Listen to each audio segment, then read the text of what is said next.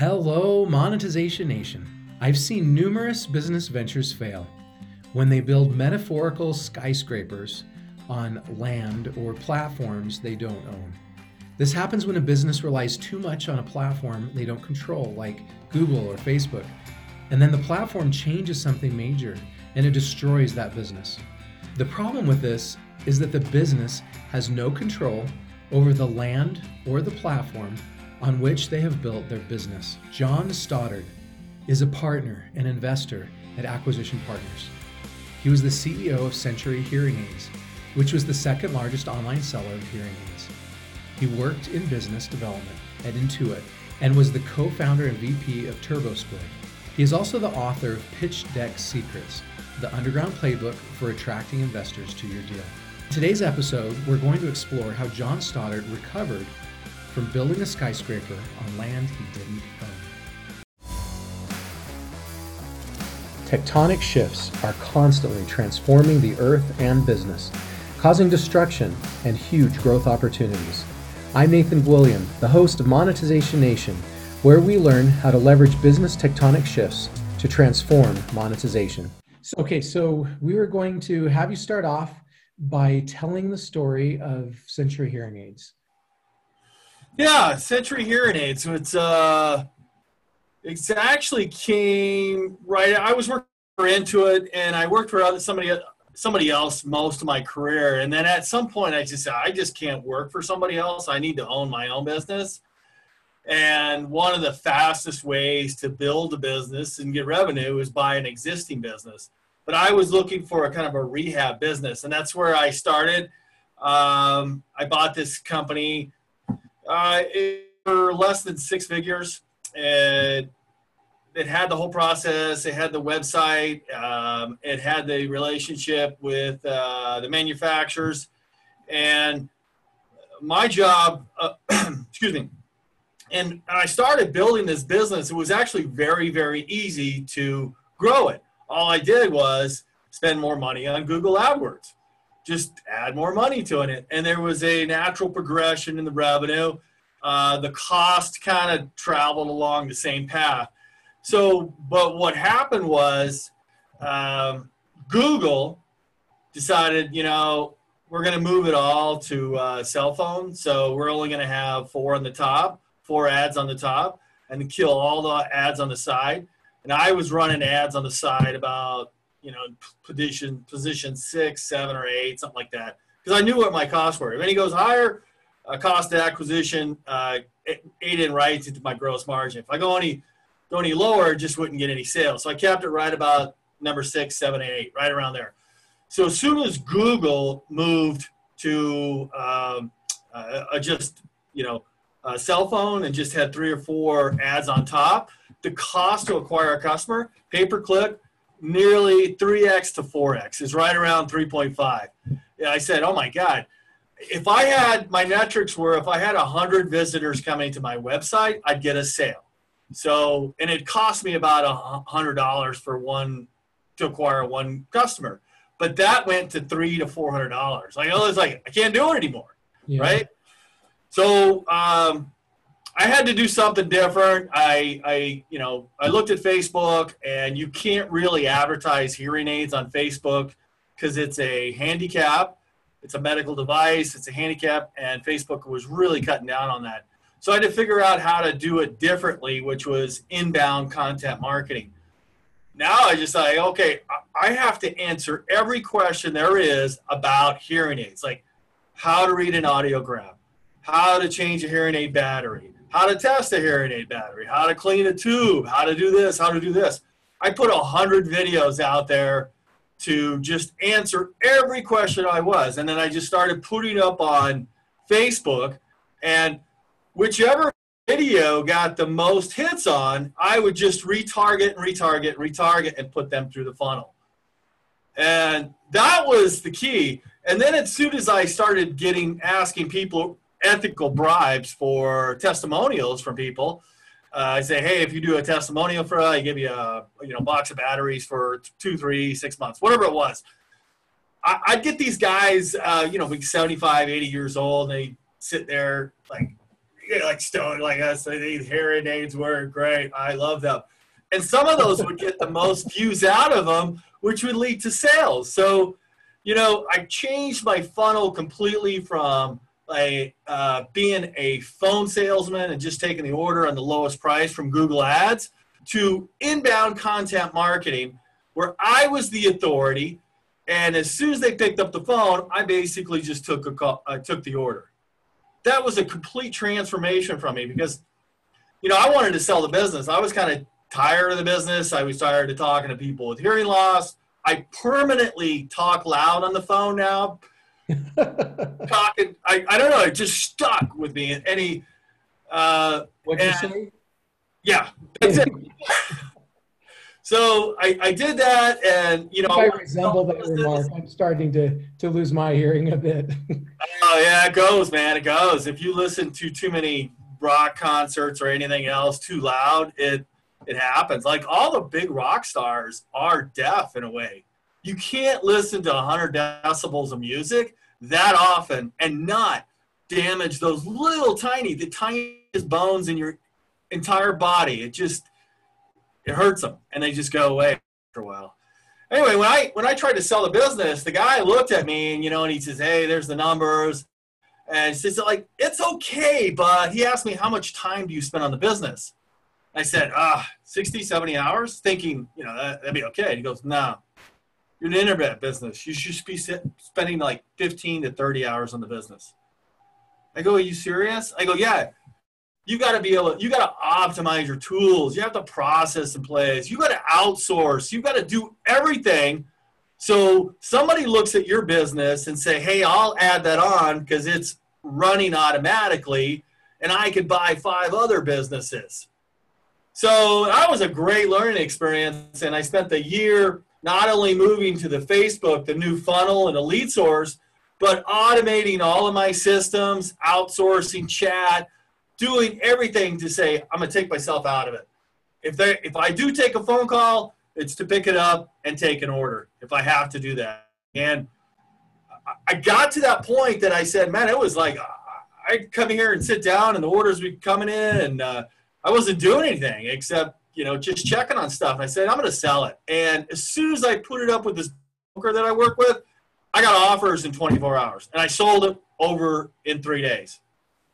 Congratulations. Yeah. And I like that. I mean, the whole process was a great learning experience about, some of the fallings of, don't to be dependent on one source of leads like Google, because it could be just like, you and I know Russell Brunson, everything. It could be just like Thanos and your lead source is gone. And it was that. I mean, my business tanked. I mean, I had the manufacturers out here talking to them about going, hey, yeah, look, here's my plan to get out of this. Here's my plan to turn it around. And they were all, okay, we'll give you, we'll work with you on this. And they actually funded me a little bit too, because what I did was I was selling different manufacturers and I said, you know what, I'll tell you what, I'm going to minimize down to 2 to 3 packages, good, better, best. And I'll go with you exclusive if you give me an investment. And they went with that. So I put a whole bunch of different things in process right before I sold it. And, I got to tell you this one story, how another reason I got out of the business. And this is, if you're a Russell Brunson ClickFunnels fan, you will look for, anytime you look for a business to want to purchase, if you're in purchasing business, you always have to avoid a business like hearing aid business. I go, what do you mean? Well, the margins are fantastic, right? I buy a hearing aid for $135 and sell it for $795. That's fantastic, right? And it only cost me, after going to Facebook, maybe $75 cost of acquisition. Here's the problem. There's no upsell, cross-sell, downsell. There's just one product. There's one product. Yeah. So could you do some kind of virtual event? Could you do some kind of networking of, community or support group of people? Could you do some kind of ebook about, hearing health? What could you do? What other like information products could you Well, add? here's what I did. I actually it was a writing was on the wall. There's a competitor that popped up, and it was High Health Innovations, and they were selling hearing aids at the same price, $795 for one, something like $1,400 for two. And I just dug in. I found like who owns High Health Innovations. Oh my God, it's the number one insurance company in the world. I said, they can spend unlimited amounts of money to acquire a customer. And it doesn't matter. All they have to do is sell one health insurance policy, just one, and they can make up their money. They were using hearing aids as They have an upsell. Oh, that's cool. What a great story to illustrate the importance of having an upsell. Yeah, I said, I've got to get out because I'll never make money on this. And I wasn't going to be licensed and acquire an insurance company or sell. You can't win if you don't have that upsell, because the person with the upsell can beat you because they can outspend you on the advertising.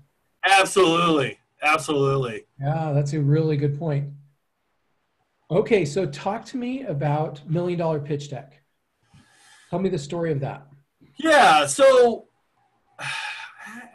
like the transition, I'd raised some money before with TurboSquid. Long time ago, I was a part of a startup called TurboSquid, the 3D asset marketplace for 3D animators. And this is this is a long time ago. This is the 90s, late 90s. And, eBay was big. It was the whole .com era. And we came across this idea and said, hey, we think this is a $50 million idea. Then we started raising money from Intel, Kodak, and at a local venture capitalist. And we raised $5 million from there. And I wrote the marketing part to it. And it's just something that stuck with me. I kind of like doing that because it was the plan to go to market. Here's our resources. Here's what we need to do. And here's how we're going to get it done. And all of the questions around that was like, is the team capable of doing it? Well, they're already experts in their domain. They could do it. It's just something I developed as an expertise. And I said, I want to be able to offer this service out there because if I help them do this, we'll do pitch decks and then we'll go help them raise money and then we'll be part of a startup. And just kind of put some packages together, and I offer the $1 Million Pitch Deck is free training going through all the necessary slides in a deck, what's behind it, and why they need to be in there. Meaning, if you don't have that in there, you're likely to get that deck just deleted and moved on to the next. Okay. Yeah, and that's how it started. Yeah. And so what are the key takeaways from that? What could you teach our audience that would help them better monetize or better pitch their monetization businesses? Yeah, so if you're raising money, you're going to go up in front of somebody that has domain expertise. They've likely seen a whole bunch of other types of companies sort of like yours, maybe a little bit different, but sort of like yours. So you're not going to show them anything new. You just need to know your numbers, your market, and how you're going to get there better than anyone else. Better than anyone else. And I will tell you this right now. I don't know any investor that's going to put money into a company on let's say, a high school paper, where it's just a hypothesis. I get people, even though I have investor in my profile on LinkedIn, I get a lot of people come to me and I'll ask them, where are you at in traction? Do you have unpaid, paid, pilot, alpha, beta, or how many customers? 100, 1,000, 10,000. I want to know. And what's the cost to acquire those 100 customers or cost to acquire those 10,000? Or how's that looking? Because I would rather put money into a company that, I know what's going to cost to acquire a customer. I just need this amount of money and we'll have this amount of customers. It's not a high school hypothesis. It's a proven business model. Nice. According to his article, and you tell me if this is accurate, he says that the UX changes over a period of 4 months improved conversion by 220%, revenue by 300% and profits by 3,000%. Yeah, it wasn't Neil directly, but it was one of his colleagues, and he was at the time basically before ClickFunnels was. So they would take they would just take your website and see what it's converting like, and a lot of it is gut feel to how to move a customer from this. Where do I use the 7 laws of persuasion in my website? The reciprocity, you get something free to get them to like you, know you, trust you before they invest in you. Is there some discount that I got to take advantage of for being first, fear of missing out? Is there social proof of thousands of people liking it and there's 5 stars? And putting all of the 7 laws of persuasions right on that landing page for each hearing aid. That's exactly what he did. And tell me what the 7 laws of persuasion are. Do you know those off the top of your head? Not to the top of my head, but there's social proof, there's reciprocity, blah, blah, blah. That's Robert Sidani's. I've looked it up 6 laws of persuasion. and I'm not remembering that. Okay. All right. So basically, let me restate that. So Neil and or his colleague came in, they helped you to redo your website. You gave away a lead magnet, something for free to get them to sign up with you. Then so you were providing value and you established a relationship. Then you established the laws of persuasion, showing customer reviews and testimonials. And you worked on the conversion funnel down to increase your sales. Yeah. I mean, it was, just a lot of it was A/B testing, sending traffic to it. And if it didn't work, you pull it out and try something else against the control. Nice. Frank Kern says, your income is often directly proportional to the amount of goodwill you have in your marketplace. Yeah, that's right. Goodwill, the value you've provided. So the goodwill is the tangible measurement of as much as it can be tangible, it's the measurement of the value that you have provided.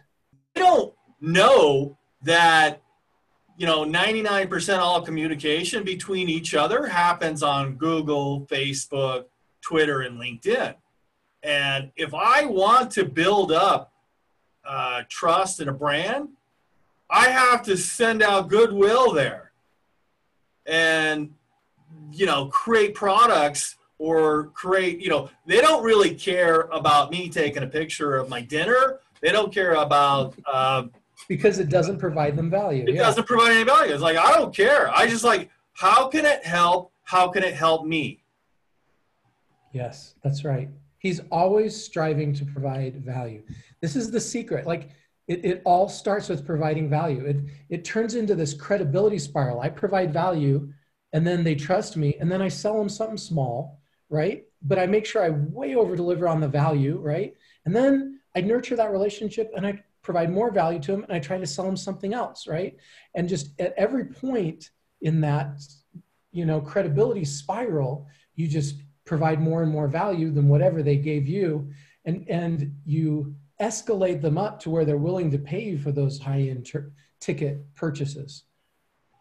Yeah, there's still a lot of other salesy parts of that happen because you want enough of those to where, I have 8 hours, 12 hours a day, and I can only work so many clients, and let's just offer $500,000. Let's just say I can only do it if it's $500,000, and people are making that. Russell makes it. If Russell can turn your funnel into a $20 million funnel, it's worth $500,000. Yeah, that's right. Or $1 million. I think he's charging $1 million now. $1 million. But okay. So here's another interesting point. There's this concept of certainty and how we're willing to pay so much more for certainty. So if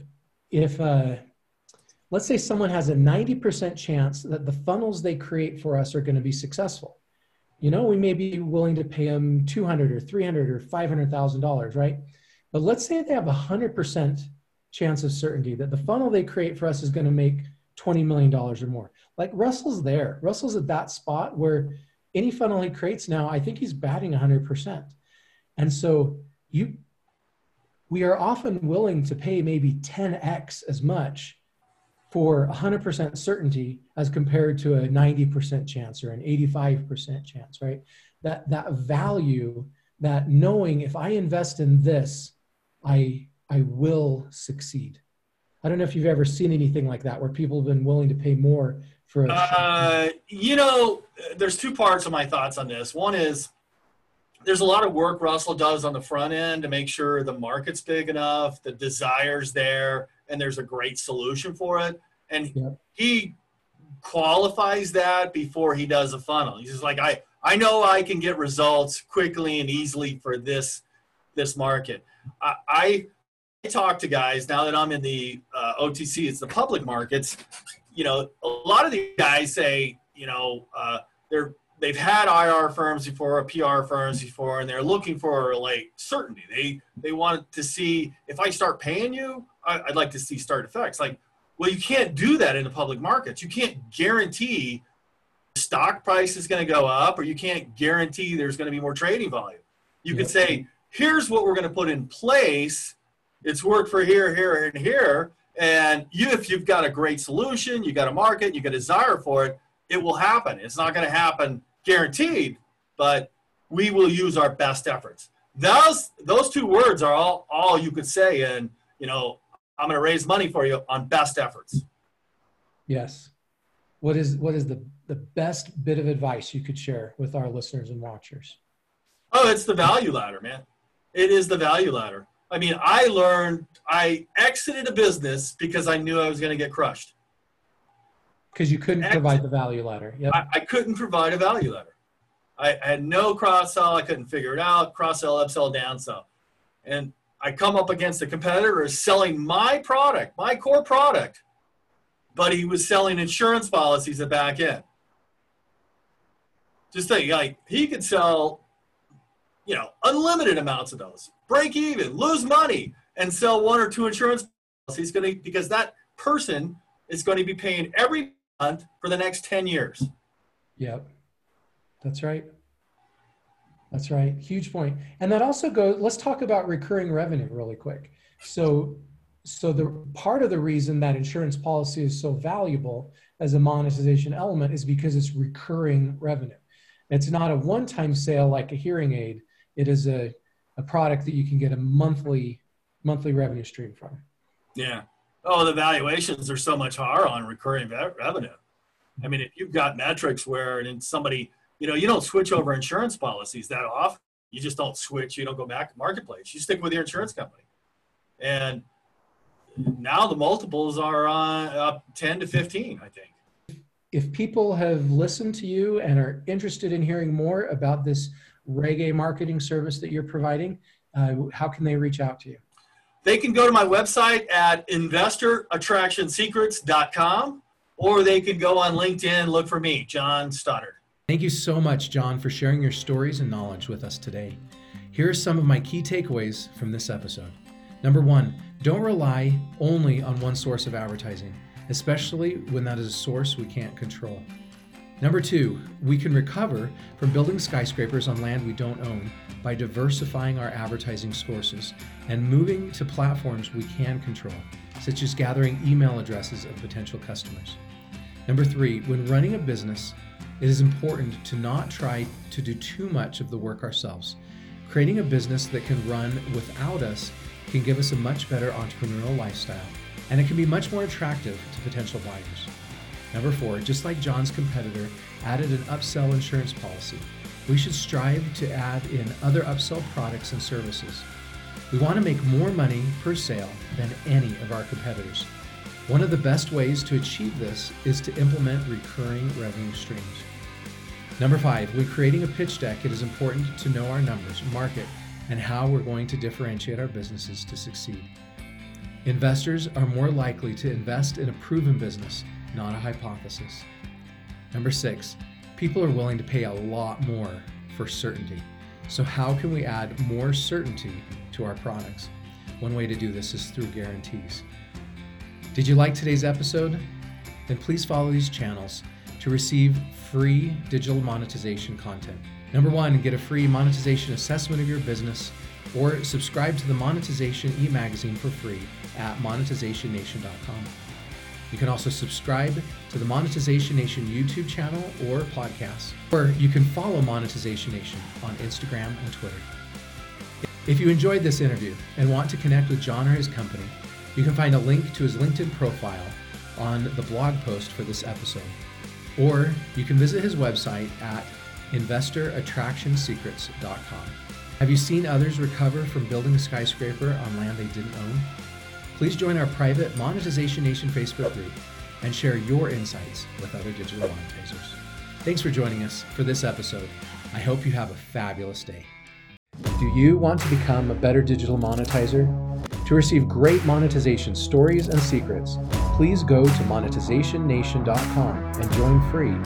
And if you liked today's episode, please subscribe to the show and share it.